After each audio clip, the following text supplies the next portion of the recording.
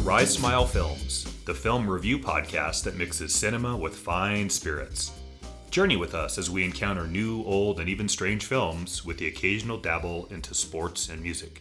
Proceed with caution, as these podcasts will feature spoilers and some mature language. This is Matt. And this is Jesse. Today on tap, we have Vertigo, starring James Stewart, Kim Novak, Barbara Bel Geddes, and directed by Alfred Hitchcock. Welcome back to Rise Smile Films. It's a new year, 2020. It's time for a new film review cask, and we got some new equipment and a new arsenal at our disposal, don't we, Matt? Boy, Jesse, you set this up beautifully. A new soundboard, new mics.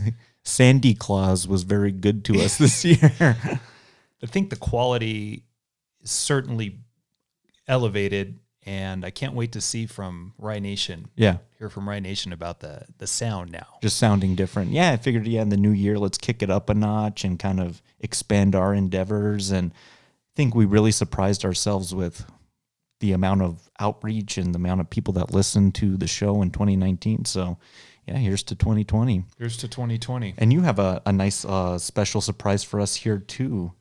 So, to kind of kick off the second year, I wanted to do something that was also a little commemorative. And so we had some glasses that were engraved with Rise Smile.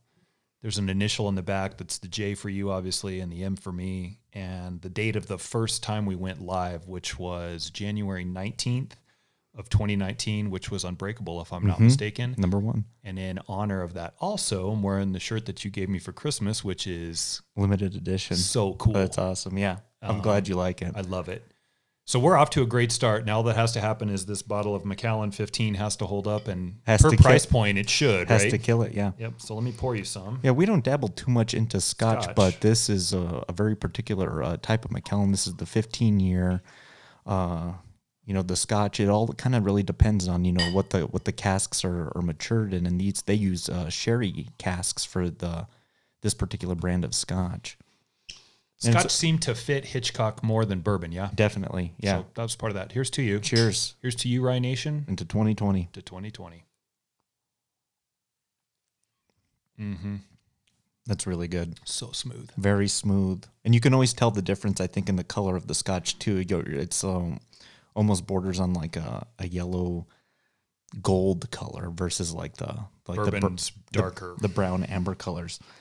Excellent. Well, that's terrific. It's actually really good. You said that was a Christmas present from your brother? Yes, to Mike. Thanks, buddy. Thanks, Mike. Yeah, I appreciate that. That's good stuff. Sure is. Excellent. So, Matt, I'm very excited to be talking about Alfred Hitchcock. We've talked about, doing casks built around actors or directors or themes, and we've certainly done a bunch of themes in 2019. But to tackle kind of three seminal films in Hitchcock's filmography, this is going to be a lot of fun.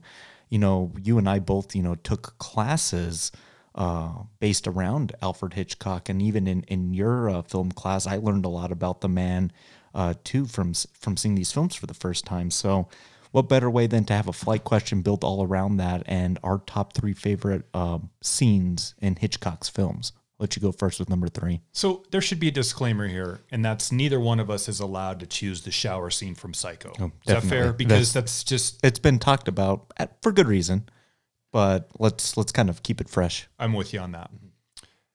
Number 3 for me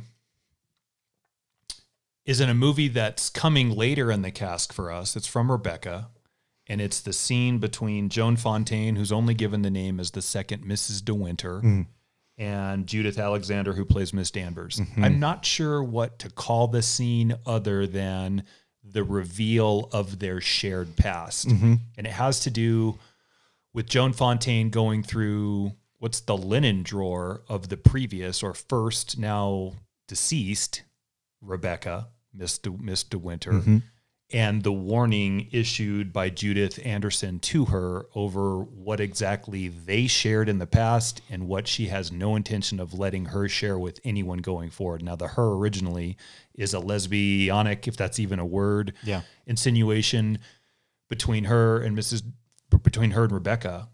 That's not so landmark now, but in 1939, and that is going to be Hitchcock's most critically acclaimed film per Academy Awards stuff. Per his career, yeah. Yeah. He was walking a pretty fine line on razor thin acceptability in what mainstream moviegoers would allow. Especially with the production code too, like Exactly. what you can and cannot show. So the Hays Code isn't quite in full effect yet, but it's definitely there. And so with the way that is subtly delivered by Judith Anderson as Miss Danvers is brilliant, because she is telling Joan Fontaine, the second Mrs. De Winter, we had a past. You'll never live up to her. And if I have my druthers, you won't live much longer anyway. Exactly. Okay, that's my number 3. That's a good one. She's so good in that role too. She's so steely and waspish. Right. Like she's really good at that. That's going to be a fun conversation to talk about Rebecca and watch that one. Yeah. Excellent. Number 3 for me is actually going to come from Rear Window. And there's a lot of great moments from the opening, kind of looking in all the rear windows of everyone's apartments to the kind of, final confrontation. But my favorite moment in this film, my number 3, is actually when Raymond Burr Thorwald finds out that James Stewart and then they're looking across the way when Grace Kelly's pointing to the ring on her finger, and he looks, and there's this moment and they try and back away into the shadows. You're just setting up the inevitable confrontation. He calls him later and there's like this silence and the tension's palpable, but for Hitchcock's always been called the master of suspense, and it's moments like this that you get a moniker like that, like just building the tension, with little visual cues. Rear Window is a movie that is such an interesting psychological study from the viewer. It's easy to pass judgment on Jimmy Stewart in that film because he's a peeping Tom. Oh, yeah. Right? Voyeur. So if he's a peeping Tom watching people vicariously because he's trapped with a broken leg in his chair, then what does that make the viewer? Because you're watching the viewer watch. Double voyeurs. You're even worse. And you don't even have the reason to do it, which is to try to bring someone to justice. You're just bored, so you want to be entertained. Now, there's a little element of that in that movie, but that's not essentially what the story is, although it's beautifully done in the other windows. The side stories that are being carried on, Mrs. Torso and Mrs. Lonely Hearts and all that. But it does make one give pause to the morality that we assign to characters in film, because you are worse. And the scene you've laid out to me is also my favorite scene from that movie. The point on the finger is just iconic. Yeah. I got it. Look. And it's all through binoculars too. It says how the reveal's given to us. I love it. That's my number 3. Oh, I love it. Number 2. Yep. I'm going way back in the time machine for this one, Jesse. Okay. All the way back to Blackmail. Okay. Blackmail's an important movie for Hitchcock. I think that's 35, Yeah, 36. Is this still his silent days? Well, it's where it stops being his silent days. Okay. This is the first movie that actually has talkie action for Hitchcock. So this is his British days still. Right. Yep. So the character is, the actress is Annie Andra. I think Blackmail's a little light on plot as far as the twists might go in a thriller genre realm that someone sort of carved their niche out in the movie-going world. But what's insinuated is Annie Andra is semi-raped or almost raped behind a curtain, and she murders the rapist. And then, okay, that's really well done because, again, it's hidden because you can't show that. Yeah. But what's even better is how she emerges. Very rigid, statuesque, awkward standing, almost Max Schreck-like in Nosferatu, but not in that horrific way, but equally as horrific. Yes. Holding that knife awkwardly with a little spatter of blood over her, and you realized she's just done this dude in with like a mother of all steak knives. Yep. That's number 2 for me, and mostly it's just because of Annie Andra's rigid performance. Yeah. Post murder. Isn't it behind like one of those like changing partitions? Yeah. Right. Yes, Yeah. exactly. Yeah. So you can't see it. And that's the beauty of it too. And I think that's a lot of the beauty of Hitchcock. Right? I think what that's you where don't see. it's where he excels, like in his craft. Yeah. Is, definitely what you don't see. Number 2 for me, we're going to go to The Birds for this one. A lot of great sequences you could talk about in this film, whether it's, Jessica Tandy and any of her weird conversations with her son and whatever. God, the Oedipus movie that Hitchcock made, huh? Exactly. But to me, just kind of showing a man ahead of his time in terms of the visual editing. It's the attack on Bodega Bay, the gas station sequence in particular.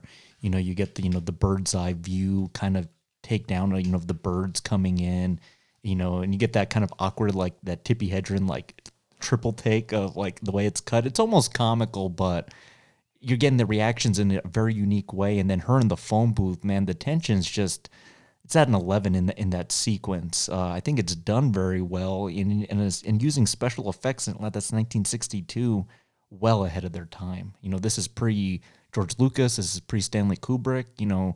Hitchcock to me always tests the capabilities of the medium, and he definitely does that in Vertigo today as well. No question. We could get into that movie. That could be a whole podcast in itself, but just on the motivations of the birds. So I don't want to take too much from that because this is Master of Suspense Cask version round 1. Mm-hmm. So I imagine at some point we probably will talk about the birds in some way. God, that would be a great episode. Wouldn't it? Oh, yeah. There's just so many questions that everybody has regarding why don't they at the end, and I'd love to break that down and the theories around that. And sure. So yeah. There's an honorable mention for me in that movie that, man, up until I walked in your door, I was going to have at number 3, and I just bumped it for mostly the reason that someday I hope we do birds and we get to talk about it. But there's any number of scenes in that film that are fantastic. Definitely. Okay, number 1 for me. Okay, so actually comes from today's film. Okay. And it has to do with Jimmy Stewart.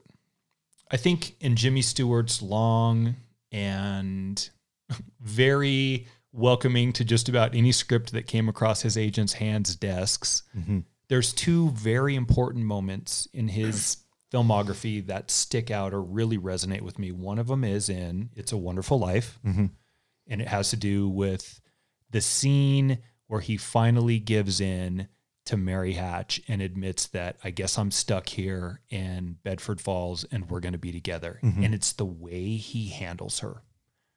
This is the same scene in Vertigo. Oh, yeah. It's Kim Novak up the flight of steps as he is explaining to her, I've figured you all out. And I'm not going to get into it because we're going to get into this in the podcast. But it's, the boy next door that I think Jimmy Stewart pulled off so well. Oh, yeah. So angry and handsy. Yeah. Furious. Almost evil to a certain degree. And I just don't think you got that a lot from him. Oh, never. Yeah. This is so different than anything he ever did. This is very not Frank Capra, Mr. Smith Goes to Washington. This is something else altogether. Or Philadelphia Story or any of those kind of... Even Rear Window for that matter. Shucksy kind of roles that he was really, really good at. And if right, the whole Stewart affect is out the window in this scene. And we'll break it down when we get there because it's a big point in the film. But this is number 1 for me. It's a good one. Thank you. I could have picked any number of scenes from today's film. I tried to kind of steer away from that too. But one we haven't talked about yet is I thought about a couple of scenes too from Shadow of a Doubt, with Joseph Cotten. But I got to go with Psycho. I'm not going the shower scene. I'm actually going to... It's kind of split because I like both of these scenes equally. The first is the parlor scene between Norman and Marion Crane. And just the amount of taxidermy birds just kind of looking in. It's just very creepy. And this conversation he has about his mother and his boy's best friend's mother, you're just kind of already like, man, something's not right about this guy. Amen. And then it just keeps escalating. And that's a pretty long, like maybe 10 minutes. It's a long sequence. It is. And then the reveal of Mrs. Bates in the basement in the fruit cellar. It's just so shocking, and I can't imagine being in the audience in 1960 when Vera Miles turns that corpse around, and then literally the next scene you see Norman come in drag, and you're just like, what the fuck is happening in this movie? For 1960, that had to have been like panic-inducing, like to just to kind of put into a nutshell. But I think Hitchcock handles that content very well. I could have even really gone with, I really like that scene where the detective's breaking down Norman before the final scene. He was a transvestite. Yeah, I love that sequence. Sure. But and there's kind of a scene like that today in Vertigo, but that's my number 1. Yeah, that's awesome.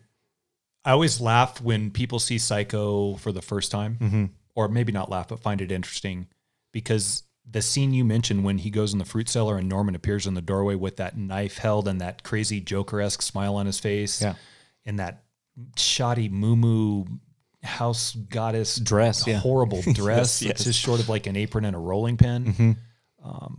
It's so uncomfortable to look at. if you play on the idea of Greek tragedy and comedy, and then if you also go with Aristotle back to build up tension, then relieve it, and that's how you get good story. You get an interesting moment from the crowd in that, because I think a lot of times you get a chuckle that's like, oh, whoa, like, but it's not because it's funny. Yeah. It's because it's so awkward And, and uncanny. uncanny is exactly right. Excellent. Well, cheers to all those selections. I'm sure we're going to be talking about a lot of great sequences here in this cask, but I think it's happy hour time. So let's get to our review breakdown of Vertigo.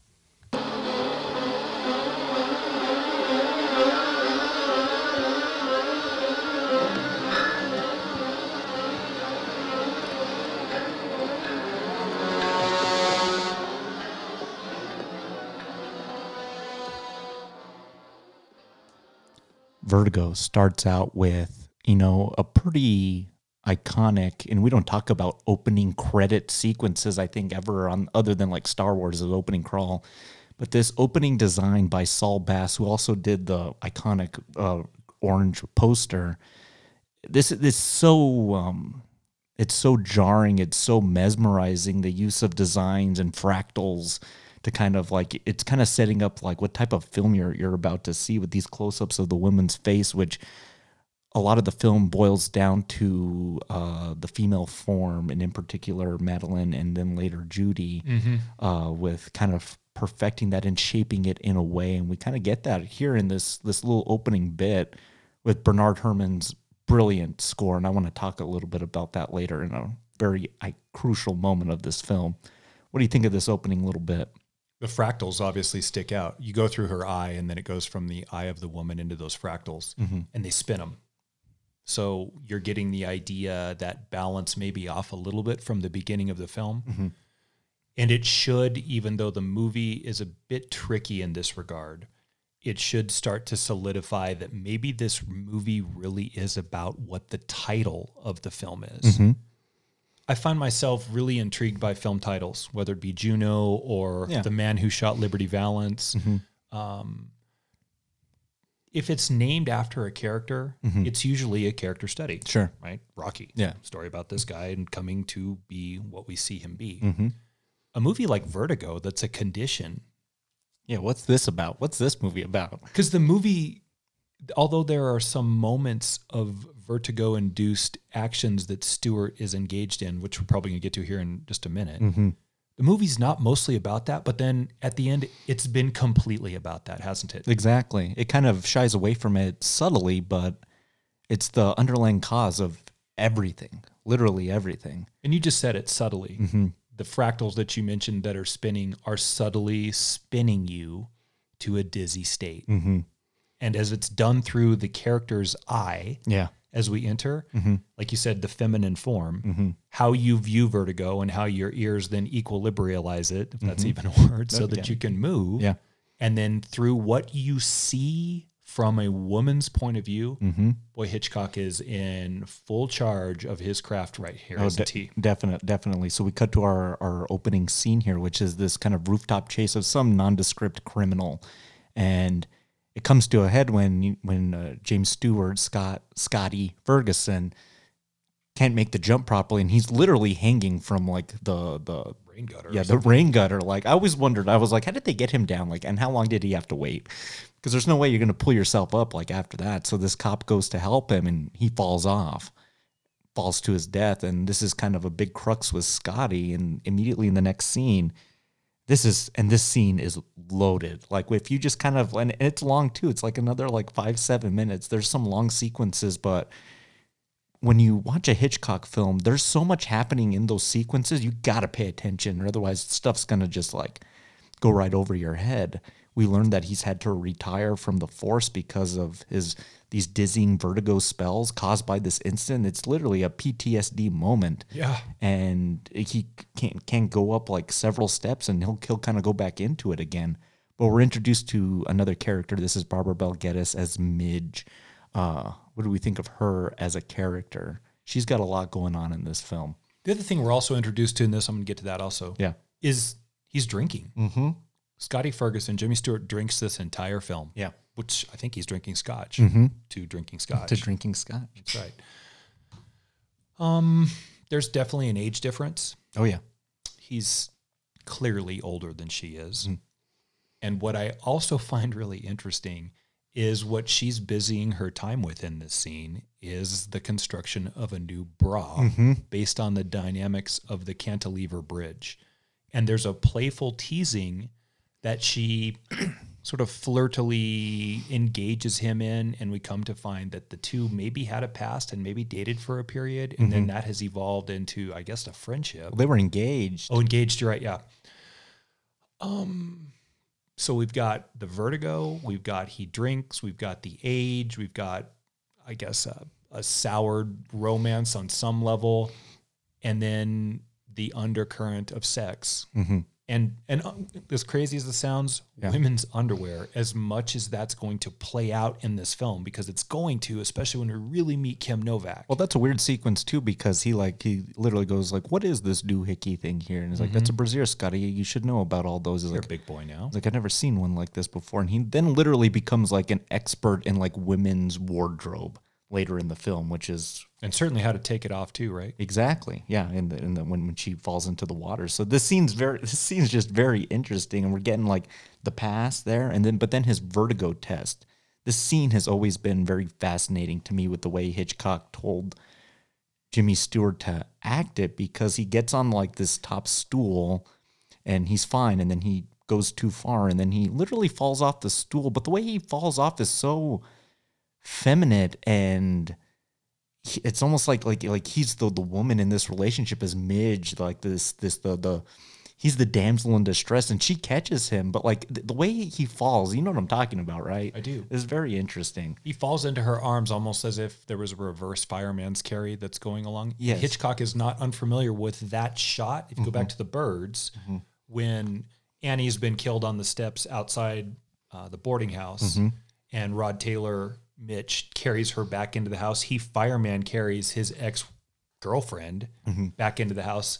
And so Hitchcock is playing at this moment with something that he's explored a bit, which is the domestic roles that go along with that type of posture in carrying someone. And you said it perfectly. When Jimmy Stewart falls, Scotty falls into Midge's arms. He falls in her arms like a crushed little flower. And she seems entirely capable of handling him and catches him aptly. And now we're in a weird spot, because what role is whose? And she's teaching him about what women's underwear is, and it's a soured relationship. And this is even going to be further on later in the film when she says, "It's okay, Scotty, Mother's here now." Oh, that's weird. Yeah. What the? Yeah, that's bizarre.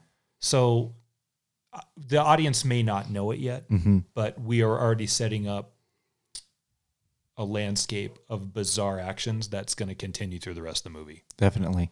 Have you ever fallen like that softly on anything? No, yeah, it's just it's so bizarre. It Like is. the way he just kind of just tips over. It's you got to watch that sequence and just like pay attention to it. It's almost like he catches himself falling because he doesn't want to just eat shit as he falls until she catches him, and then he just lets it all go.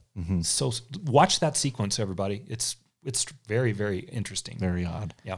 So one of the staples of Alfred Hitchcock's films is his cameos. Yeah. So he always kind of found a way to put himself in, and we get it immediately right after this scene as Scotty Ferguson, retired from the police force, is answering a call from an old friend, Gavin Elster, and he's kind of come to him because he's like requesting his assistance with an assignment of sorts. I've always been really stricken by Gavin Elster's office, and we're gonna have to talk about all like the clashing of two colors in particular in this film, which is red and green. Red and green. There's a lot of red in this office, whether it's the red leatherback chairs or the carpet. It just really dominates the color palette, and it almost seems like these two colors are at war with each other in this film. But I think they stand for two very distinct things, and Hitchcock wasn't a stupid man to like not obviously put emphasis on these colors. But here's kind of the play of Vertigo and Gavin Elster, what he's asking Jimmy Stewart to do, which is, I need you to follow my wife around. No, it's not like that. She's just gone hours at a time. I don't know what she's doing. She's acting really weird. Can you please just kind of follow her and kind of just let me know what she's doing, because I'm a little concerned at this point. So it's just like a follow mission at this point. We do learn that Gavin Elster has also in this like very lucrative ship business by way of his wife. This is his wife's family's thing. Fortune. Mm-hmm. Yeah, he mentions to Scotty, Jimmy Stewart, Mm-hmm. that his wife will go into these trance-like states. And then as this begins to unfold, we sort of start to realize that he's hiring Jimmy Stewart on first appearance to make sure that his wife doesn't do anything that might be detrimental to her own health. Mm-hmm. And as we move from the pitch, which Scotty sort of denies at first and then later takes on, and with a drink, Exactly. right? Drinking again. Mm-hmm. It almost takes on for a period of time Mm-hmm. a bit of a supernatural feel, doesn't it? Oh yeah. The music changes, the camera's a little smoky.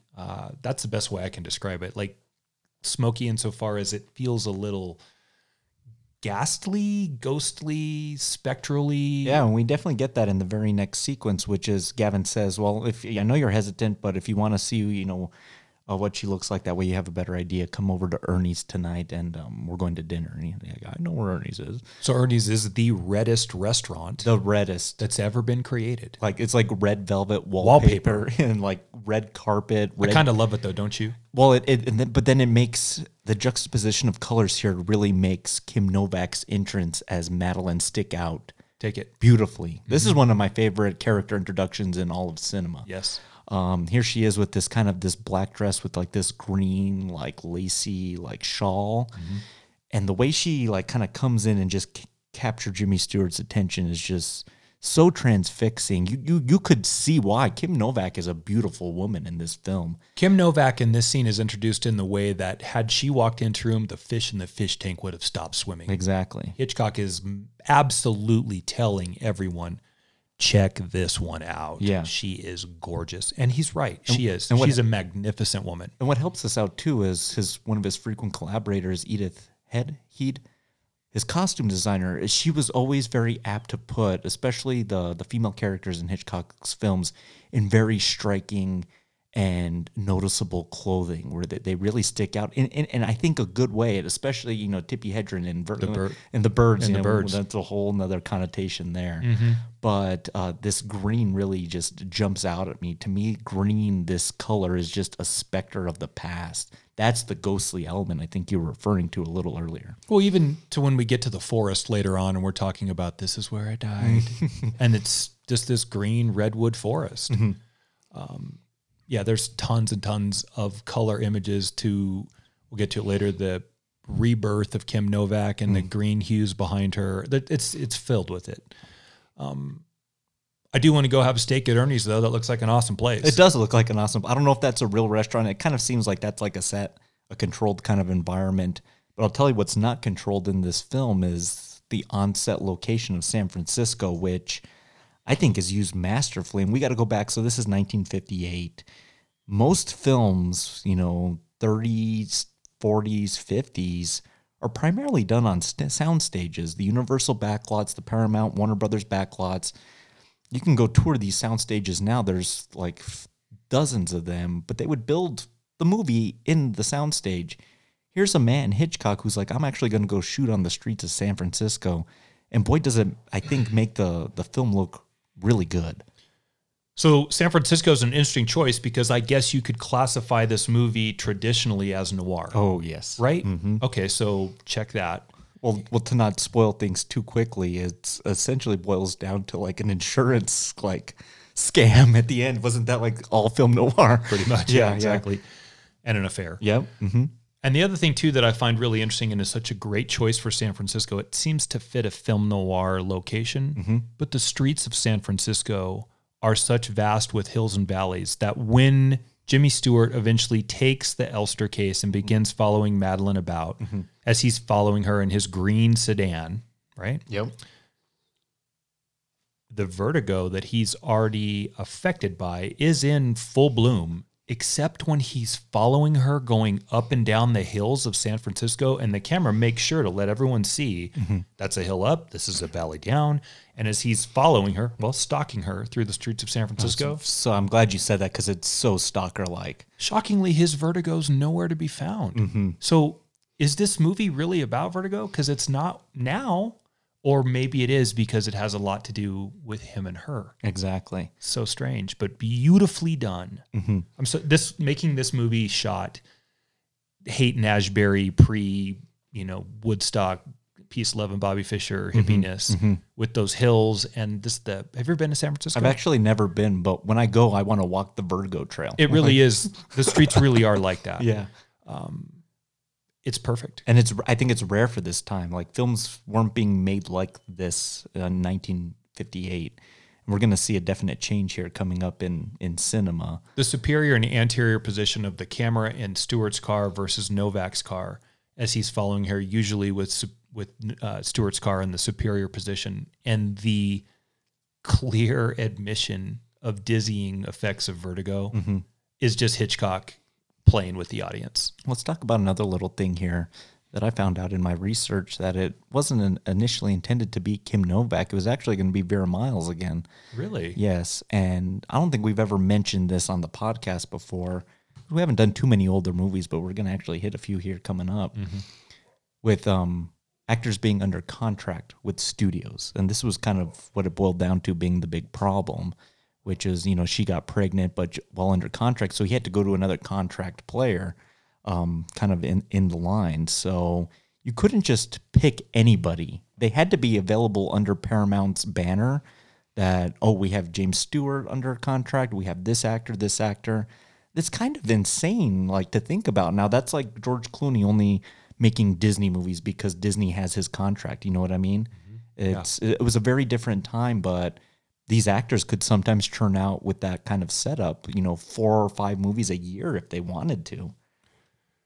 Kim Novak's 2 big roles before this would be Picnic, which is just this overwrought, angsty drama that's interesting enough in that she's the May Queen and there's the virginal element that they play on in that. And then the other one, too, that I really, really like with Kim Novak prior to this is The Man with the Golden Arm. Oh, yeah. Frank Sinatra. Right. Which is a heroin-addicted Frank Sinatra. I guess both of those, maybe not Picnic. Let me take that back. I don't think either one of those, even Bell, Book, and Candle, are a great test for Hitchcock to choose her to be the woman in this noir. Now, most people in Hitchcock wouldn't call this a noir either because it was just too tawdry for someone who is as refined and British as he tend to be in his filmmaking. Sure. But it is, clearly. But, man, she fits the part. We'll get to this later on. For all of the reasons that Kim Novak, I think, is not a typical Hitchcock woman insofar as she's blonde, but that might be about it. And then kind of not really, though, too. Right. Yeah. Yeah, exactly. I'm glad you said that because she really isn't. She's way too buxom for usually what he likes in his women, and it almost comes across as a little bit sloppy. Now, I'm not calling her sloppy, so please don't misread anyone that I'm not calling Kim Novak sloppy. Yeah. But for him, that much love in a woman versus that much quality in a lady. Follow me there? Oh, yeah. Plays really well into the role that she gets in this, which is seductress. Yeah.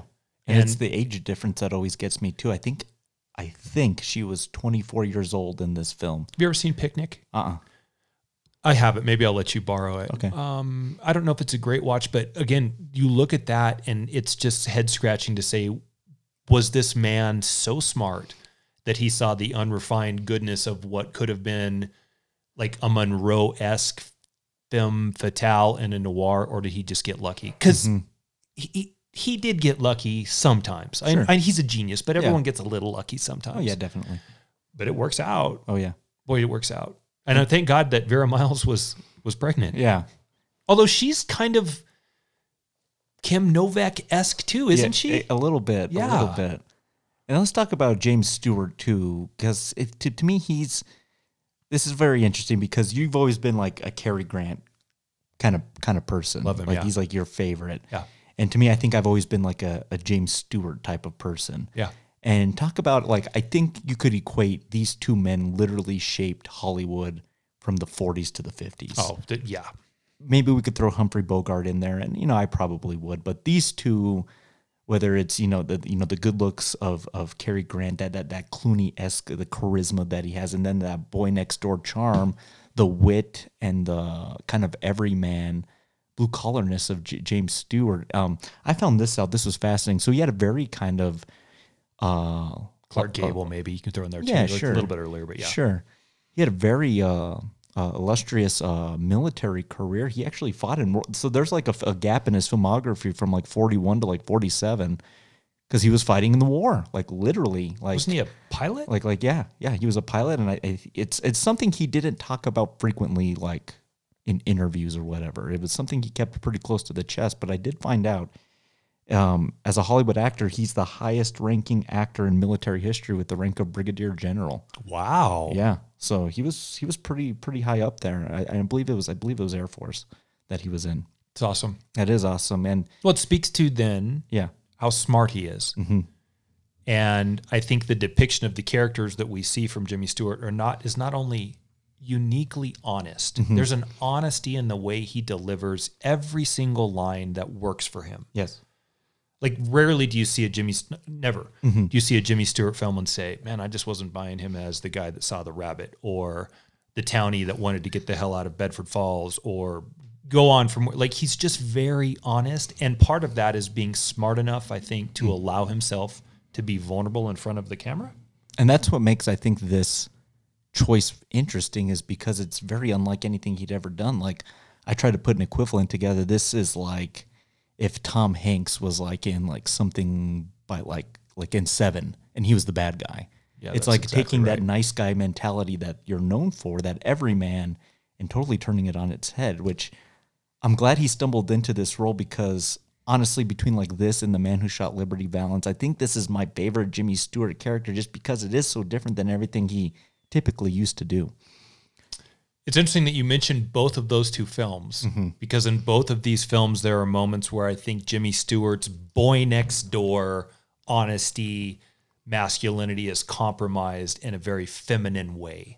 We talked about The Fall earlier, and Barbara Ball Geddes' hands as Midge at the beginning of this film, and the fact that he's in an apron the entire film in the Liberty Valance, and we have to do that movie someday. That'll too. be a good one. God, I love that film. My favorite Western. Yeah. They do like a John Ford cast and do like that one, Searchers, and like not High Noon, but Stagecoach. Sure, why not? That'd be a good one. So, I mean, going back to what you said, defining roles and characters in Hollywood, these two guys carved out what is, I think, the comedic form. You talked about Grant and Stewart, the dashing form, and the boy next door form. Oh yeah. Yeah. Yeah, they figured that out.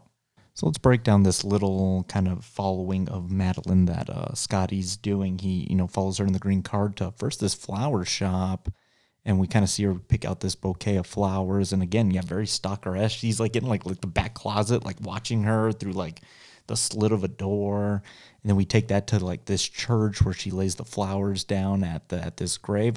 I did notice something about this sequence, because it is very ghostly and paranormal, because there's like this like white hue on the camera lens. Okay, so that's what I was trying to get to earlier. You saw it too. And that's interesting. And it was very reminiscent. We talked about this too with Brian De Palma. It's very reminiscent of the end sequence in Carrie when Amy Irving puts the flowers down. Oh, you're right. At the grave. It was almost identical.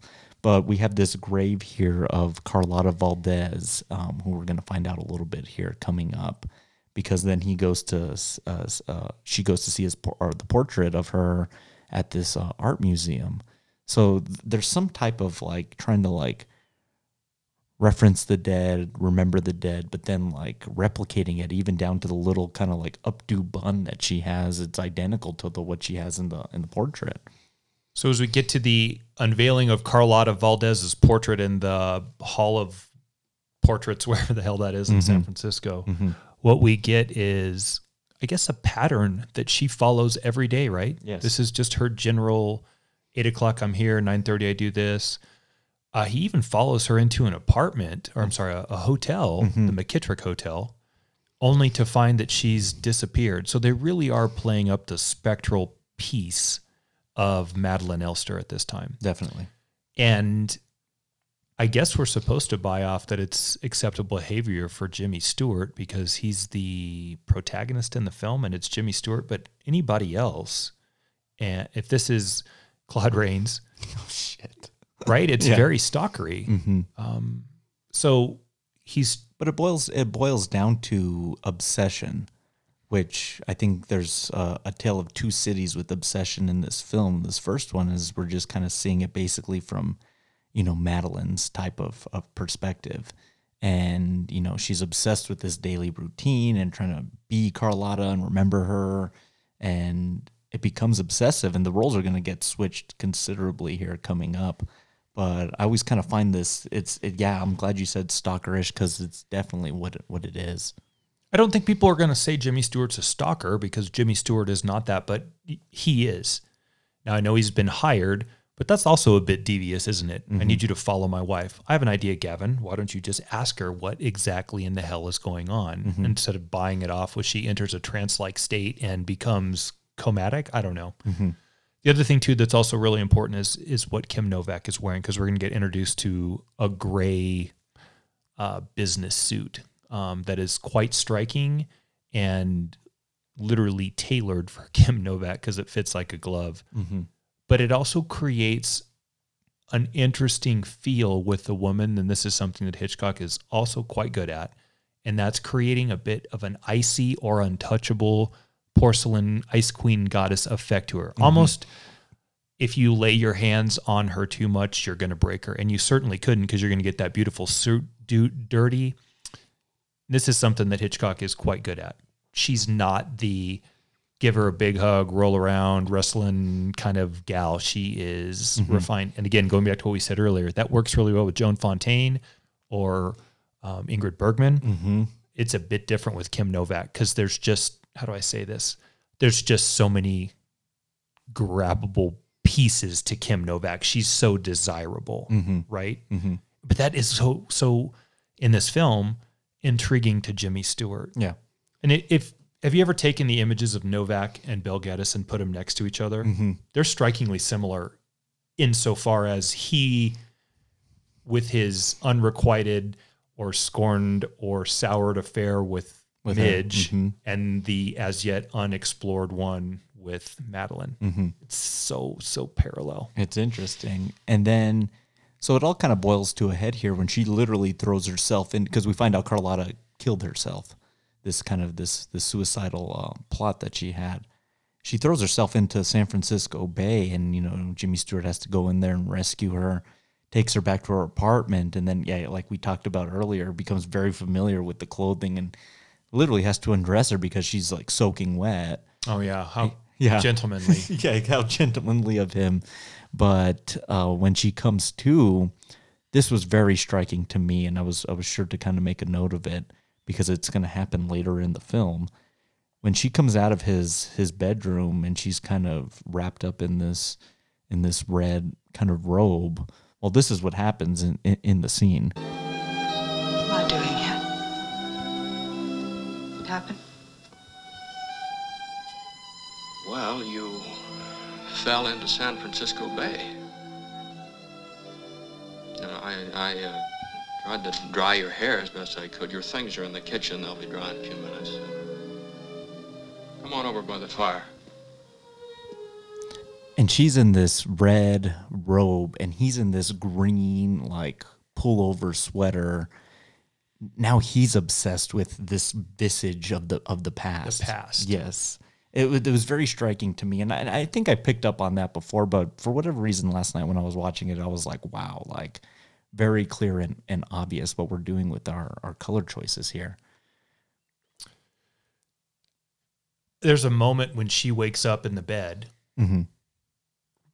coming out of her comatic state, and sort of snaps to the realization that she's naked. Yeah. And you can see because she sort of looks down at the covers that are covering her, which if I'm not mistaken are also red. And then just lets it happen. She doesn't argue or say, where are my clothes? Or she just says, and you fished me out. That whole kind of, I didn't know what I was doing. And thank you for being there. Otherwise I might have not been around anymore. Yeah. Now we're going to come to a realization later in the film that will explain this. But at this point in the film, and what, maybe 45 minutes in, she seems to be kind of crazy, which is also even stranger and more stalkery for Jimmy Stewart, because if he's chasing this trance-like gal and she jumps into the bay and he's been hired by her husband to protect her or follow her, is A plus B take her to my house and put her in my bed naked? That is such a loaded thing to do, right? And I'm not trying to be all Me Too-y here. I'm not saying that, but there is an element of his inappropriateness with her. Well, yeah, he's been tasked with a job to follow my wife. Don't fall in love with my wife, and it's kind of what he's starting to do. Like, you see it, right? You saw it at Ernie's in the very first scene with them. And he hasn't even called Gavin yet. He Yeah. said, hey, your wife's naked in my bed. Yeah, I thought that was interesting too. Like, I think I don't think he likes it, Jesse. He likes it. and then immediately after that, Midge is stalking him outside his Right. apartment and sees her leave, and he's like, Well, Scotty, so then she goes into this kind of crazy thing. Like, everyone's very mentally ill in this film when you really eventually break it down. Especially Midge. She makes this painting, the Carlotta painting, replicates it, but with her in it. Wow, and that's very bizarre. I'd probably walk out of there too if that happened to me. she invites him over and he says, what'd you call me over for? And she said, I hope that you'd take me out for a movie. And she's, but I have something I want to show you first. And she's taken the portrait that Madeline was staring at in the art museum, the art yeah. museum, right down to the necklace. And all she's done is replaced Carlotta's face with her own. And I think she thinks it's going to be funny, which it's not. But then you get that bit where he says, oh, Midge, that's not funny, and leaves. And then in her reflection in the window, looking out at the city of San Francisco, we see her take the paintbrushes that she's used and sort of toss them against the glass, and then get to that bit where back to her tied on camera, and she starts pulling out her own hair. So Midge is off too. Big time. Big time. Yeah. And it's interesting too, because we kind of wondering how that's gonna play out. And now Scotty and Madeline, he just let's just spend the day together, because in another stalkery scene, he's following her around and she's trying to find his apartment to give him this thank you note. And he's like, well, where's she going? And she took him back to his house. Like, that's a very interesting kind of turn of events. I think I said his car was green. I think her sedan is green. No, hers is green. Hers is green. Yeah. Yeah. So that's my mistake.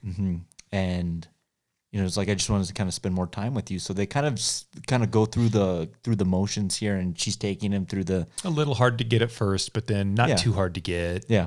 Well, they end up in the Bed? not yet, not ever. They end up in the forest, like the John Muir woods, this like redwood forest here with these gigantic sequoia trees. And I've always been, again, you talk about the paranormal element that's non-existent but existent in this film. It kind of boils down into this moment too, with this big tree with the rings, and she goes and says, "This is where I lived. This was where I was lived, born, and this is where I died." This is where I died." And you're like, "What? Like, what are you talking about here?"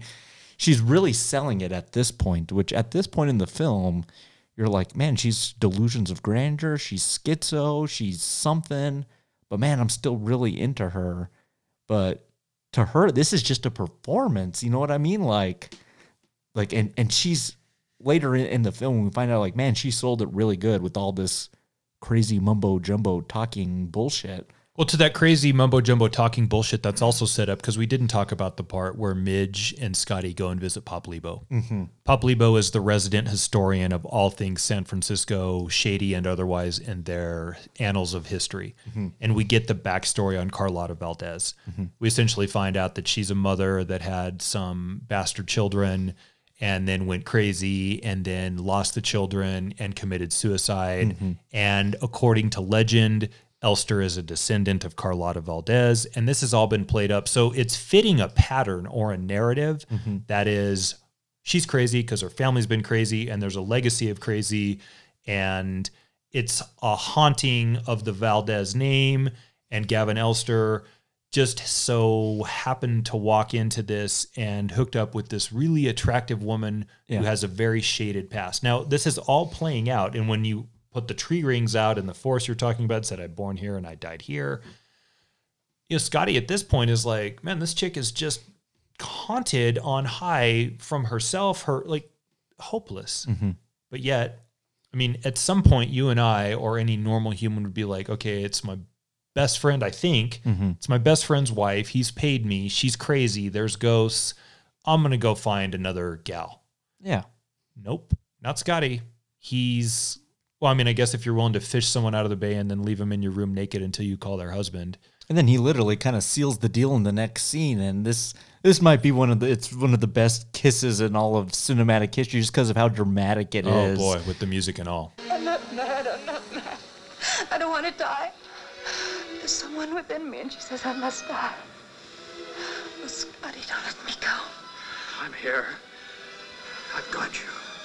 I'm so afraid. As the waves literally crash like upon this backdrop, it's the kind of the sealing of the deal. Like they're really into each other, as inappropriate as it might be in their given circumstances. So as much as they're into each other, though, Scotty can't rescue her from the fate that has befallen the Valdez name. And we're going to get a really important scene in this film that we're going to come back to. And that's the first, I guess it's a cathedral. Oh, that's let's get right into it because that's kind of the very next scene. How about it? Yeah, the Spanish kind of mission on the outskirts of San Francisco that has ties to the Carlotta, the Valdez story. And, you know, he's trying to kind of get her to, like, you know, talk through this. Do you remember anything, this and that? He's trying to kind of like psychoanalyze her at this point, or trying to figure out some type of answers. Prove that all the things that she's having these recollections of were actually real things that she's probably seen. He shows her the horse that's in the stable that's like that plastic statue horse or whatever the hell that is. Yes. And he feels like, I think if he takes her to the mission's cathedral and walks her up the stairs, he's essentially going to exorcise her demons. Yes. Yes, right? Exactly. Here's the crux, though, Jesse. Yeah. All of a sudden, guess what shows up? The vertigo. Oh, yeah. What about that, Yeah. right? Oh, yeah, vertigo. Big time. So up the stairs she goes, and then he can't traverse them because his vertigo kicks in, and he literally crumbles in that fallen form again. Well, we mentioned this in the Jaws episode with that great dolly zoom of Roy Scheider. Well, this was the first time it was ever used. Wow. Yeah, they essentially call it the vertigo shot. But again, talking about the master behind the camera, Hitchcock, you know, trying new things with film. It was back then. It was like a 2-shot and over the head, staying on the set, and like they didn't get elaborate with like cinematography back then. You could with lighting, but like not with like how things could pull and move away. Like I think it's a dizzying effect that works really well with that staircase. I mean, it's just like this orifice there, works very well. And yeah, he can't get up to the bell tower. From what you just said there, I think maybe we have our flight for next week, and that's the 3 most avant-garde or original moments in Hitchcock's filmmaking, whether it be the dolly zoom or any number of things, tiptoeing on the lines of homosexuality, or like there's so many things. Maybe that's not the flight, but I don't want to make light of that. It's important because the effects of that zoom camera remind everyone, oh man, Scotty has vertigo. And so up the stairs, Madeline goes. Yeah. In the middle of the stairs, Scotty stays. And he's right by the window. And then we hear a scream. Yeah. And a body Yeah. falls right down. I don't know, those like... And it's her, and we've realized she's just jumped off the top of this mission, and she's now dead. Yeah. Yeah. That's a great shot, though, too, right up above, and we see the nuns scattering about below. Oh, yeah, and that's kind of like... Bird's eye view. Bird's eye view, but I try to figure out, it's like a matte painting because the mission itself isn't real. It is a painting. Yeah. Yes. But then the actors themselves are real, and like we see him go, and as they find the body, like that's good shit. Like for 58, like you weren't seeing that stuff like that. So here's what's interesting, though. Like she jumps off, right? And he's been debilitated, not able to move on the staircase. And then once she's dead, he just saunters on down the stairs. Yeah. Well, it's a perplexing position for him, too, because if they find him there, they're like, well, what the hell were you doing there and this and that? Which he ends up in court. An inquest. Yeah, an inquest, and this is kind of like where they're breaking it all down, and they're kind of saying in his vertigo. They don't say it like that, but like his vertigo came back. He wasn't able to get up the stairs, and this and that, and So he's exonerated. he's traumatized at this point, like literally. Not guilty, Yeah. but traumatized. But this works in Elster's favor because this was essentially his whole crazy elaborate plan the entire oh, wait a minute. time. This wasn't actually real? Yes. She really wasn't a ghost? Exactly. Wait a minute, Jesse. Yeah, so poor Scotty eventually goes through an amazing dream sequence Good. Right. Yeah, that's good. where he sees Madeline and Carlotta, and images of women and spinning things and his floating head. his floating head with his little hair that's floating. I love that scene. I Yeah, do I too. love that. And that culminates with him being put in a mental institution. Yeah, And who's his primary caretaker? Midge. Mama's here now, Scotty. What? Yeah, Mama? exactly. Yeah. Is she when he used that word? Mhm. Mama? Mm-hmm. If I really With wasn't into you, there's one way to make me sure that I'm not into you, and that's Mama. And here's the other thing, though, too. There's clearly a subtle reference to Oedipus here. Mm-hmm. And if you want to really explore that, then the early scene between Annie and Melanie and the birds, which is addressing the Oedipal complex directly, Mm-hmm. is another fascinating element in themes for Hitchcock that yeah. we're exploring. Mhm. So she shows up to basically try to snap him out of it and bring him back to Like with music therapy. right. Mm-hmm. And he's just, is he in that green cardigan at that point? Is he wearing Yeah, a he green is. sweater Yeah. too? And he's catatonic. Like he's just like a zombie. And Midge goes to the doctor and says, I don't think it's going to work. Mm-hmm. And so I guess we move forward some months. Well, yeah. And here's where the film takes such a turn. Is this the halfway point in the film, Not story wise? I don't even think so. It's weird. I think that like her falling out of the tower is the halfway point.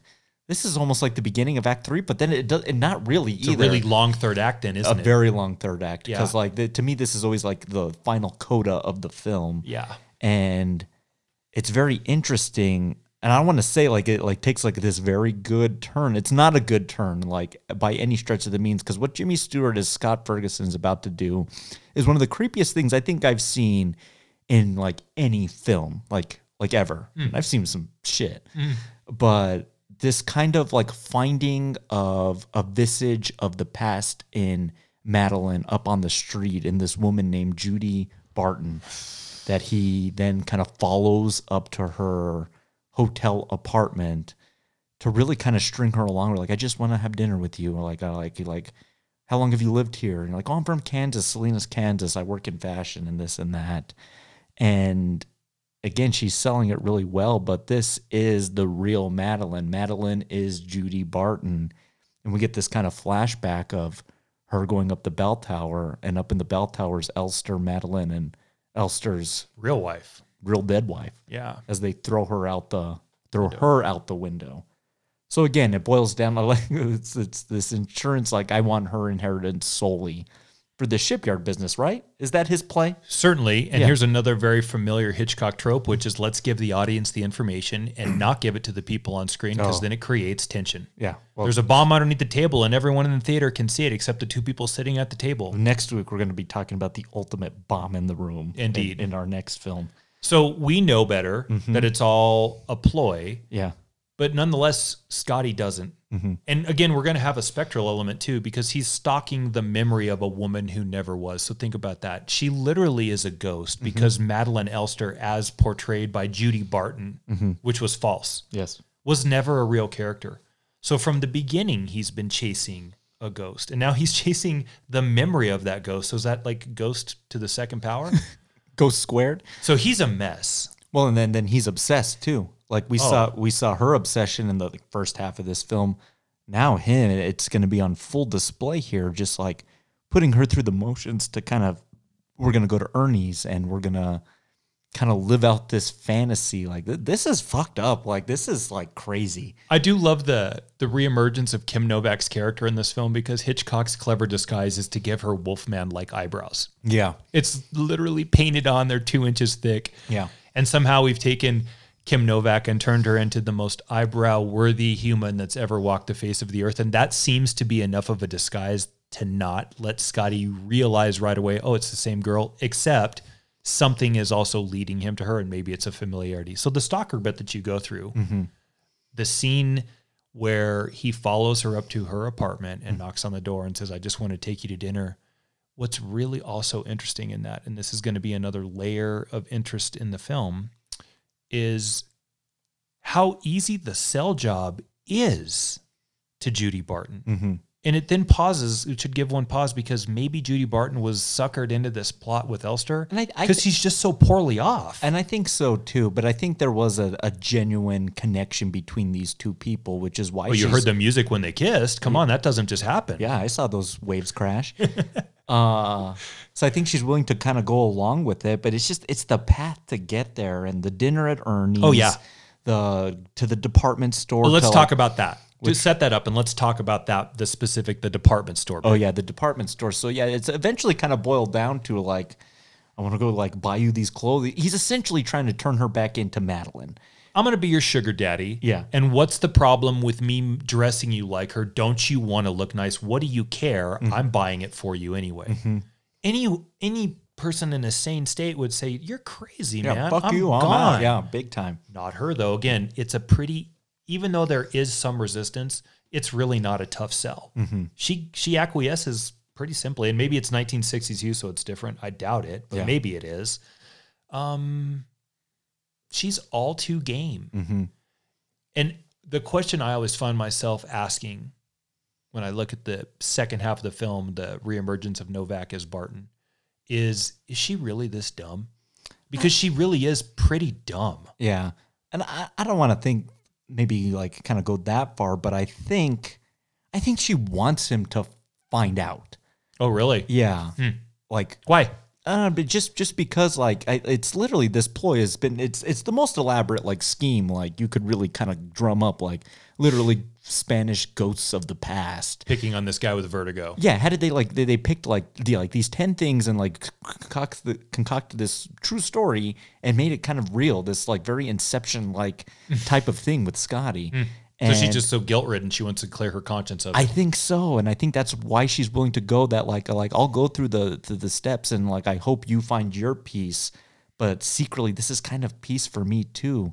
It's weird. I'm in a weird psychological place in the last like 30 minutes of this film. After he asks her out at the apartment, we get the moment where she reveals, if you haven't picked on it, to the audience that she is Madeline. And she writes the note and she's going to leave it to him, and you found me, and the voiced over writing as she writes the letter, and then she crumples it up and throws it away. So she's ready to come clean. Yeah. But I think she, maybe what you just said, is afraid she's going to lose him. Yeah. If she gives him the truth. So she decides, let's just keep it hidden, and I'm going to ride this thing as long as I can. And boy, if the department store scene was uncomfortable, the beauty parlor until he takes her to the beauty parlor. Oh yeah, go ahead, have at it. Yeah, it's like because now we got to get the hair right. We got to get the right type of platinum blonde. We got to get the right updo. We got to get the right shoes. Like all of this has to just kind of fit. What's the line that he tells her? It can't matter that much to you, Judy. Yeah. Or it can completely matter to me, Scotty. And she again just sort of says, okay. Yeah. And then it kind of boils to a head. Like she eventually comes home and she's in the gray dress, but her hair's not exactly the hair's not exactly right. She literally comes home and is like, I should be back from your face and pinned at the neck. I told her that. I told you that. We tried it. It just didn't seem to suit me. Creepy. Like it just didn't seem to suit me. Yeah, exactly. But it's not about suiting her, is it? It's about suiting him. Yeah, it's about him kind of getting this pleasure and this satisfaction. Look, the truth at this point, the relationship between the two of them is abusive. Yeah, well, big time. And that is not familiar territory for Stewart. Yeah. At all. And I think that's what makes it work so well is like he's able to sell it really well. He's able to shed this good-natured guy next door image that he's had his entire filmography to really get really just downright like, man, like you're essentially like you're like making over this woman to be someone from your past.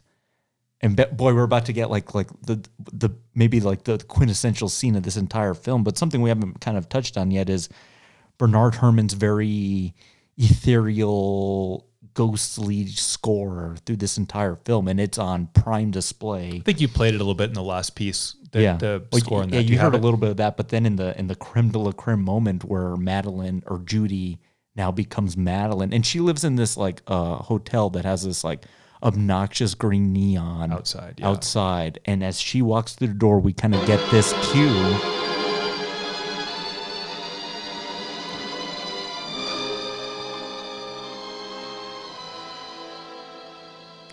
As she kind of walks from the past back into the present. This is a great shot because it's almost very glossy. The green. The Ice Queen revealed. Yeah. Uncanny. And it's ghostly as she comes through that green, but I think very, very much explicated by Bernard Herrmann's like just brilliant music at this point. And Scotty's thrilled because he's resurrected the ghost of the woman that never was. He has Madeline back. This is great for him. Poor Judy is also not around anymore either because she's now had to become Madeline, and she's even changed the pentameter of her voice to meet the Madeline voice versus the way Judy normally speaks. And there's a difference between the two of them. So she's done up, and we go to another very dramatic kiss. And as they're kissing, the room spins to images of the past, present, and ultimately future, because they do show the Spanish mission again in there.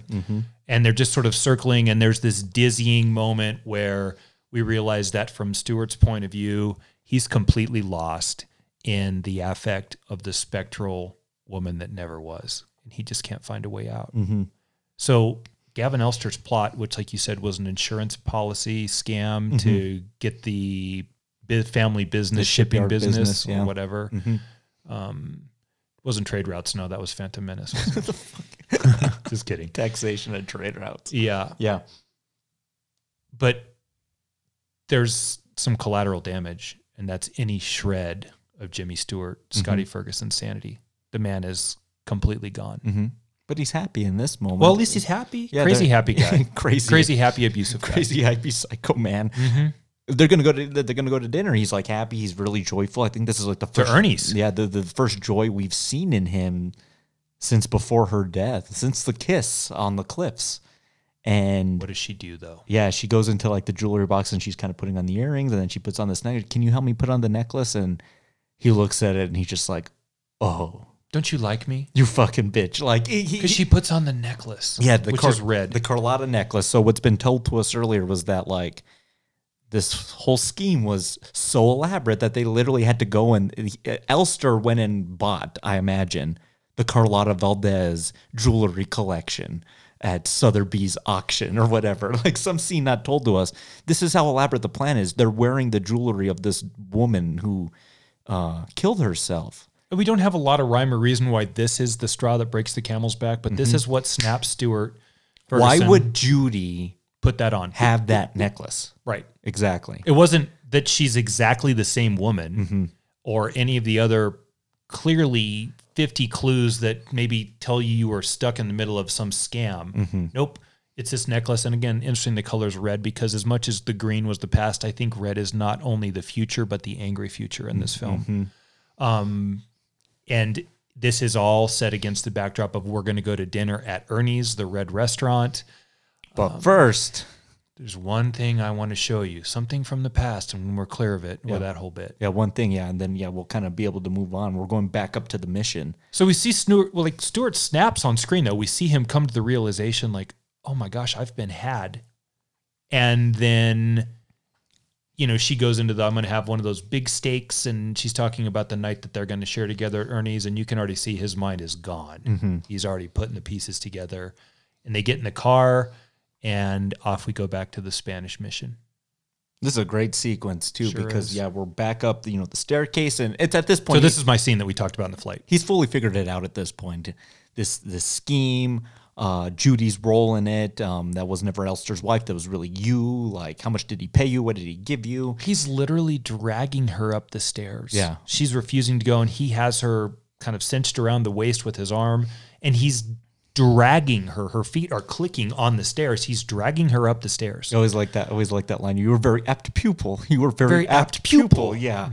Yeah, a good student. You were a good study here to sell this the way you did. So the plot comes clean, or the plot comes to fruition, and she admits that he's absolutely right. That's what it was, and that it doesn't matter. They can still be together, and I'm different, and all of those things. And he gets her to the top of the bell tower. Well, almost to the top, but right before they get into the belfry, which we'll get right into, he looks down, and we see it from his perspective. We don't do the vertigo dolly zoom this time, and he kind of just looks down, and he's just like, and I made it. I made it. Like he's at this, he's conquered like whatever kind of PTSD or whatever kind of hang up he's had from the entire past of all his vertigo hang-ups. This situation has been so jarring for him, and the realization and the backstabbing and all this Shakespearean type of thing that's been happening to him, it's gone. He's the Scotty that we saw for like 15 seconds at the beginning of the movie again. Well, this is significant because we then realize, oh yeah, this movie was actually about vertigo. Yeah. And if you miss the I've made it and the clarity then that he is now cured, we're going to reinforce that in just about 2 minutes, aren't we? But there's another like throwaway line earlier in the film where he says like, if you like address your like fear head on, you can like vanquish it. It's like Nightmare on Elm Street, just turn your back on Freddy. It's funny that you would put it that way, like throwaway line, because again, it goes back to the questions and the philosophy and the theory that goes around the title of the film, because it is a throwaway line. Like, I don't even know what you're talking about. I've seen this movie 100 times. Yeah. I think it's when they go to the mission the first time. Oh, I think you're right. Yes. It might not be. I just remember. No, like, there's something like that there. You're right. But again, it doesn't matter, because even though this movie is titled Vertigo, it's not what the movie's about until it needs to be what the movie's about. And it's absolutely brilliant in that regard. So you want to get it to the top? Yeah, you go for it. Top of the belfry, and all sins are revealed, only to have a nun appear out of nowhere that looks very Grim Reaper-like, which then scares Madeline. That's her room. That's where her bed is. And she falls off the bell tower. Just flies out the window, yeah. To her death. It's quite frightening. Like when you see this figure kind of rise, you're like, we've been kind of ghostly and paranormal up until here, and you're like, shit, maybe. Yep. No, it's just some nun. Heaven have mercy. And then she starts ringing the bell, and what does Scotty do is just kind of looks at her from the precipice of this bell tower. Stands over the ledge. With no problems. No problems. Yeah. And we fade out on that, and you're with, oh yeah, it was about vertigo. Mm-hmm. I love that ending. I think it might be my favorite Hitchcock ending. So last night I watched it, and on the Blu-ray, there's actually, so in Europe, and everyone's got weird censorship rules all over the world. They wouldn't let this film fly unless there was like a tacked on production code ending to kind of like, did the bad guys get away? So there's this ridiculous ending back at Midge's apartment. She's listening to the radio, and they're talking about Gavin Elster, who's gone to like Switzerland, and the authorities are going to extradite him back to the U.S. just so we know he's going to pay for his crimes at the end of the day, which who cares at this point? Yeah. Scotty comes back, and she makes him a drink, and they look like eloquently off and out the window. It's such a really. It's, so they're kind of alluding to them actually being a couple now. Yeah, it's such a bullshit ending though. Like that's it. It feels tacked on. Sure. The true ending is this, and I think it's masterful. Like Hitchcock, I think has in film criticism has taken a lot of flack for the way he ends films. Fair, which is fair. I don't think that's a gripe here in this. I think he literally it's like a mic drop ending. Yeah. Boom, out the window, none, ring the bell, conquered vertigo, logo, the end. Like I think you get out when you're supposed to. I think all loose ends are tied. Yeah. The movie was about vertigo. We've come to a conclusion there. The story of Madeline and Scotty has come to a conclusion. Clearly Midge is not in the picture anymore. And how could she possibly be? And is that really what you wanted from this film? And no, to the other stuff, no one cares about Gavin or her anyway. So that ending was very, very appropriate. And the tacked on bit that you said is simply just tacked on nonsense. I think you'll like this little element too in my research. So this is actually kind of based on a book called De Entre les Morts. It's a French title, which means From Among the Dead. It was written by Pierre Ballou. Not Du Maurier? No, you're gonna love this. Okay. So Pierre Ballou also wrote the story Les Diaboliques. No shit. By Clouseau. How about that? Pierre Ballou was also one of the screenwriters on Eyes Without a Face.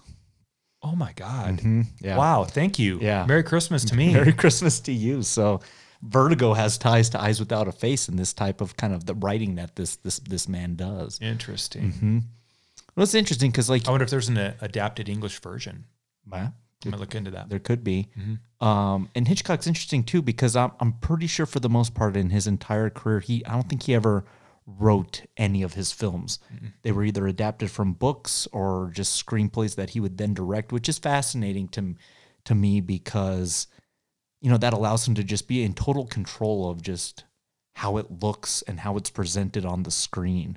And then just kind of taking those stories and kind of, that's where you kind of get like a lot of films, like especially De Palma. Like to me, Blowout's the film that like Hitchcock like never made. Like Right. it's so him. Yeah. Like that type of story.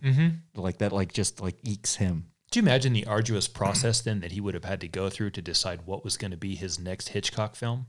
Yeah. If he's not speccing his own material or doesn't have a stable of writers that kind of carry out his ideas, he is just combing through vast amounts of material looking for what's the next thing that feels like me. Well, it's interesting too because then you end up going from something like Rear Window, which I think is like one of his classic films, and then you go to like The Man Who Knew Too Much or like To Catch a Thief, and you're just like, I could kind of see, there's some missteps there. So and it could rely within story.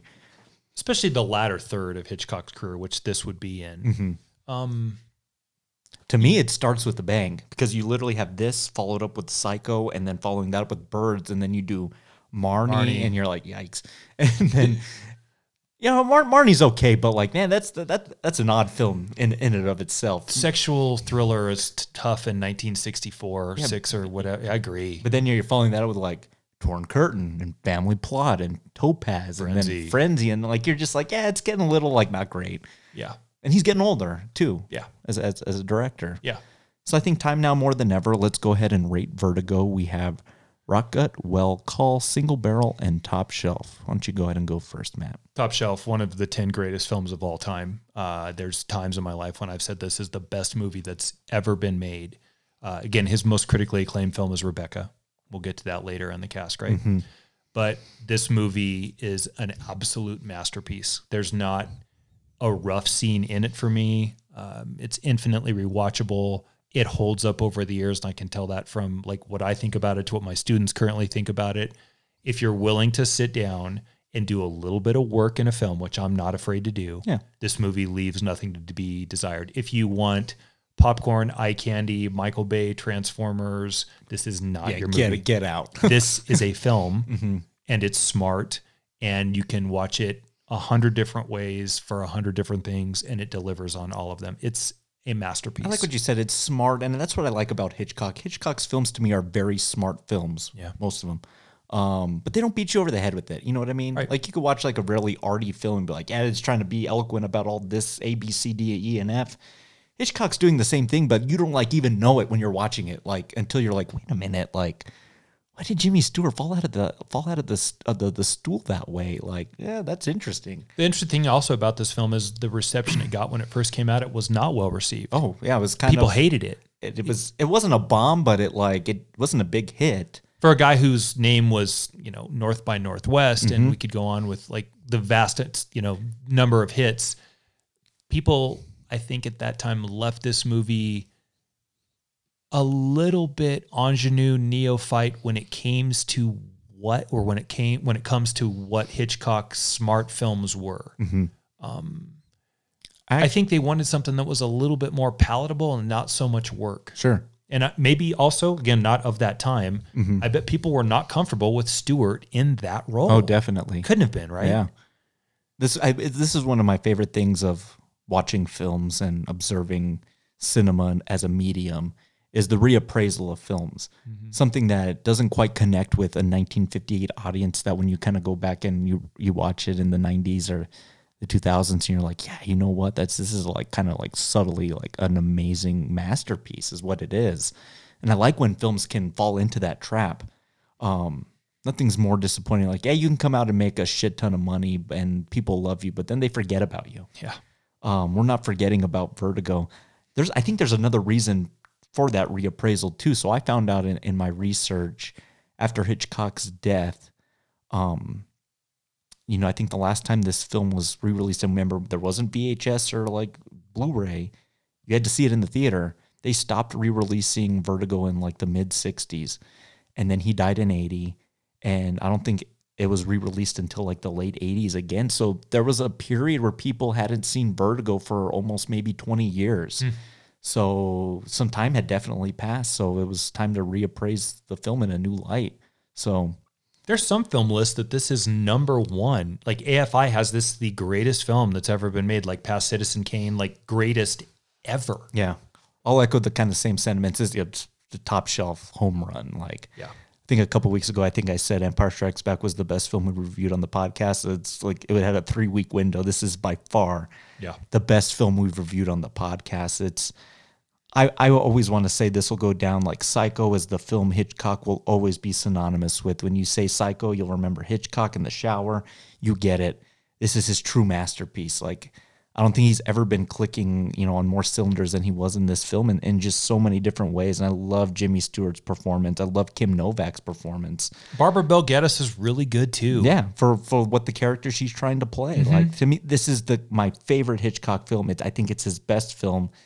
And me and you like to play the tiered game. There's like the A team, the B team, and the C team of like directors' filmographies. Man, this is like A team, and he's like the starting point guard captain. Like, this is like the LeBron James of like Hitchcock's career, for like just to kind of give you that kind of metaphor. Sure. And there's a few more in there, and there's Hitchcock has a lot of B team, like a ton. Like as much as I like Suspicion and Notorious, like I have to put them in that second tier. Yeah. Like they it's just different. But that's interesting. So let's kind of wrap up this episode with the nightcap. And Hitchcock is kind of notorious for working with people more than once, whether that be Jimmy Stewart, I think 4 or 5 times, Cary Grant 3 or 4 times, and the women Ingrid Bergman and Grace Kelly, Tippi Hedren, all these different actresses. So whether it be actress, someone behind the scenes, who do you think has been Hitchcock's greatest collaborator? Greatest collaborator, Cary Grant. So I'm going to go with the talent, not the technical piece. Okay. Sure. So Cary Grant's first 2 of 4 films with Hitchcock were Suspicion and Notorious. And my choice is going to be this from Notorious. Now he's going to come back out of retirement for Hitchcock for North by Northwest and Robbie, what the hell? To Catch a Thief. Catch a Thief. Thank you. Now that's also a very important moment because North by Northwest is the movie that starts the conversation about Cary Grant as James Bond. Sure. And he turns it down because he just says, I don't think I can do the physical work that needs to be done for that movie. What was he at that point? Like mid-50s? Like Yeah. pushing 60? Shows every moment of in the train car with Eva Marie Saint too, doesn't he? Which also works. The train car sequence. There's a moment in Notorious, which is where I'm getting to for the support on this answer, where he's upstairs with Ingrid Bergman. She's been poisoned by our boy, Claude Rains, the Nazi Claude I Rains. forgot he was in that movie. How could you? Yep. It's not Clive Owen. Yep. And they are so close and so masterfully shot together. And in this very, very tense moment where she's ready to die literally any moment, the expertise that he gives the actor's talents to carry through what he wants them to be is monumental. There's so much space on the screen in such a tight camera shot to appreciate the beauty and the talent of those two, that you see that this man not only was really good at picking story most of the time, but the directorial element of showcasing the talent you chose. It's quite an art, because sometimes you get so heavy-handed with your directorial beliefs that you quell or squash the talent. There's lots of stories about Hitchcock telling essentially, how am I supposed to kiss this guy? And he basically tells her, it's Cary Grant, figure it the hell out. There's like, I think there's with Tippi Hedren or something, even though they weren't a movie. There's some story about, or it's Sean Connery, I don't remember, but he basically put Tippi Hedren on point saying, look, it's just kiss him. What are you talking about? So he could be heavy-handed too. Big time. And a bit lecherous. Yeah. But in that moment, man, he is so artfully delivering like the B list, like the bench on the all-time basketball team. That's a bench player, right? Notorious. Yeah. But that Notorious is a bench. right? That's not even the 6 man. That's like 7. That's like your backup post. God, what movie's the fucking Water Boy? Is it like Mr. and Mrs. Smith or like Foreign Correspondent? I'd like, say Foreign Correspondent. It's one of those. Yeah. Maybe Spellbound. Ooh. Yeah. Yeah. Ingrid Bergman, though, might save that and Sure. keep it on. Anyway, so we get into that. That's funny. If you've never seen Notorious, I'm not going to tell you it's an amazing film. It's a pretty good film, and there's some very, very, very terrific Hitchcock tropes in there, the MacGuffin, and some things we'll get into in the later podcasts. But the Grant and Bergman in the bed rescue scene is just superb. It's everything that man could do right, and especially when he found the guy. The 2 guys are Stewart And Grant. right? And they present 2 different characters in his pantheon of films. Although they're both boy next door-ish, Cary Grant was the spy, Jimmy Stewart was the beat cop. There's a more grounded sense to them and a more regal sense to one of the other ones. And if he had just done those 2 guys in every one of his films, I wouldn't have had a miss because, I like Rod Taylor on The Birds, but shouldn't that have been Jimmy Stewart? Oh, that'd been great. Right. I don't know why I didn't take it. But anyway, we could go on. It's Cary Grant. The only step outside of that bounds that I think it works just brilliantly is like Anthony Perkins as Norman Bates. Okay, fair. Because he's just that's so out of left field, you know what I mean? Like, Have you ever? Yeah, I don't disagree. Isn't Anthony Perkins the B- version of Cary Grant? yeah, a Right? little bit. They look the same body. Look, there's This no way younger- Cary Grant was taken. This younger version. Yeah. That's a good choice. Yeah, Thanks. Cary Grant and Ingrid Bergman, they're a good combo, actually. I think that they work really well together. Yeah, talk about different collaborators. And, something interesting about Hitchcock is, because he was such an affluent director, like if he wanted the big actors and he was at the studio that had it, he could get them. Yeah.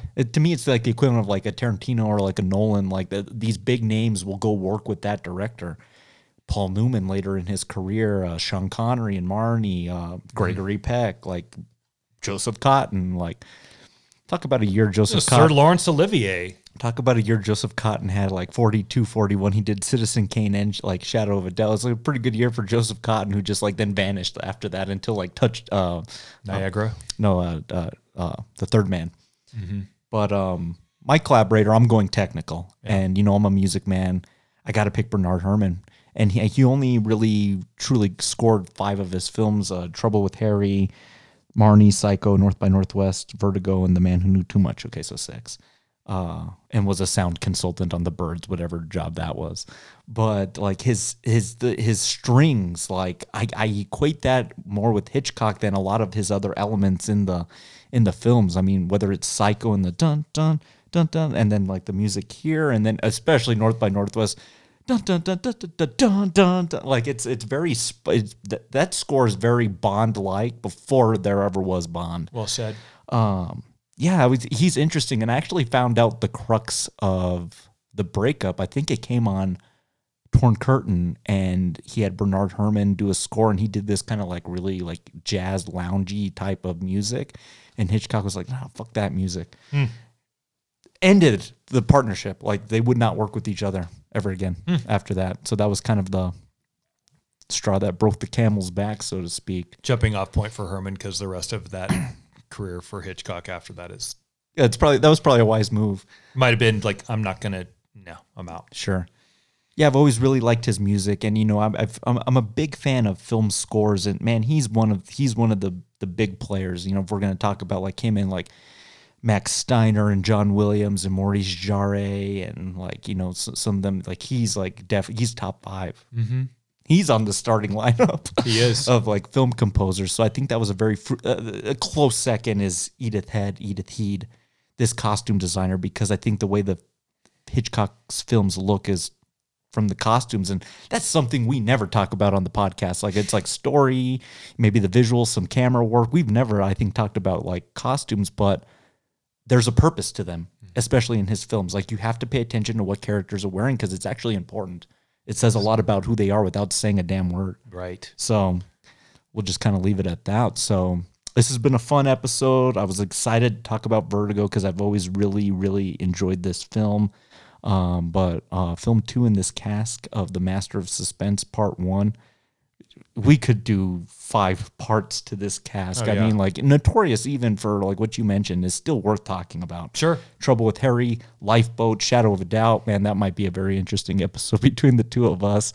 North by Northwest, Marnie, Birds. Like, we could just 39 Steps, Lady Vanishes, Saboteur, The Lodger, Blackmail. Yeah, we could like Blackmail. We could just do like a whole year of Hitchcock. That'd be crazy. Yeah. But We're not doing any of those. yeah, film 2 coming up next week. Talk about playing with the medium yet again. We have, I think, 1946 or 48, Rope, with our boy Jimmy Stewart yet again. But we're going to have a couple new players. One very interesting, Mr. Farley Granger. Yes. Strangers on a Train. We didn't even bring up Strangers on a Train in anything. Like, that's a fascinating film to me as well. Yeah. But this is interesting because it's a film primarily shot in camera with like maybe 3 or 4 cuts. Yep. It's all in sequence. So it's very play-like. And we mentioned that kind of bomb under the table element. This is that in a nutshell. Boy, like, isn't it? from the opening scene, literally. I haven't seen Rope. The first time I saw Rope, I actually fell asleep. I was like 18 and it was late and I fell asleep. But then came back to it and I was like, yeah, this movie's got a lot going on to it. So this is going to be a fun conversation because I don't think I've watched it. It's been at least 10 years. What version of it do you have? Do you have a Blu-ray or what do you have? I have a Blu-ray of it, yeah. I know we're going to do a Rye Watch in week 3. Do you want to do a Rye Watch in week 2 or you want to do that on our own? Or the Rebecca one. We'll save it for that one. Okay, that so we're on our own. That one's going to be good. Yeah, Rope was a movie that I was introduced to with Gus at UNM. So this is a nod to him also. It's masterfully done, and there's plenty to talk about here. Not only from philosophy of man, there's a lot of theory on man in this to me. But again, with Jimmy Stewart, expertly done to, like you said, Farley Granger. If people haven't seen this film, I don't necessarily say you have to watch it before we do it. I don't think there's a huge reveal in this because the reveal in this film is essentially given away in the first 30 minutes, first 30 seconds. Yeah, literally. 2 minutes, like maybe. the second shot of the movie. This is a very technical film, and I think that's where we're going to spend a lot of, as you said, using the camera as a medium to portray a story exactly the way I want, mostly in real time. Kind of high noonish in that regard. Oh, very high noonish. Yeah. It's going to be a lot of fun. Excellent. Well, cheers, Matt. Do we want to cue them in on what maybe we have coming midweek too? Oh, yes. Yeah. So we'll be, closing out 2020, starting this brand new decade and whatever film has in store for us. So we're going to do a midweek flight question to rank our top 10 films of the decade. So this is 2010 to 2019. And I think you threw a little kind of wrench in there too. You also want to kind of list the 3 worst films. Yeah. That'll be interesting. So yeah, we got that. We're going to have that coming midweek. So you'll have a extra dose of Ride this week. So yeah, you have that coming to you. So until then, cheers, Matt. Cheers, Jesse. I got to get going. I'm going to go stand on my stool, see if I have vertigo or not. I've been feeling a little dizzy lately. If you fall, I'll catch you. Midge style. I'll be sure to fall in a very kind of way. Excellent. We'll see you all next week. Have a good week, everybody. We'll see you in the dark. Thank you for listening to Rye Smile Films. Follow us on Facebook and Instagram to stay in the know for future episodes, and be sure to rate, review, and subscribe on Apple Podcasts, Spotify, Podbean, Stitcher, TuneIn, and leave us a comment at rysmileproductions@gmail.com. Vertigo is property of Paramount Pictures, Alfred J. Hitchcock Productions, and Universal Pictures, and no copyright infringement is intended. Until next time, cheers. Judy, with all of his wife's money and all that freedom and that power, and he ditched you. What a shame. And he knew he was safe. He knew you couldn't talk. Did he give you anything? Yes, the money. And the necklace. Carlotta's necklace. There was where you made your mistake, Judy. You shouldn't keep souvenirs of a killing. You shouldn't have been that sentimental.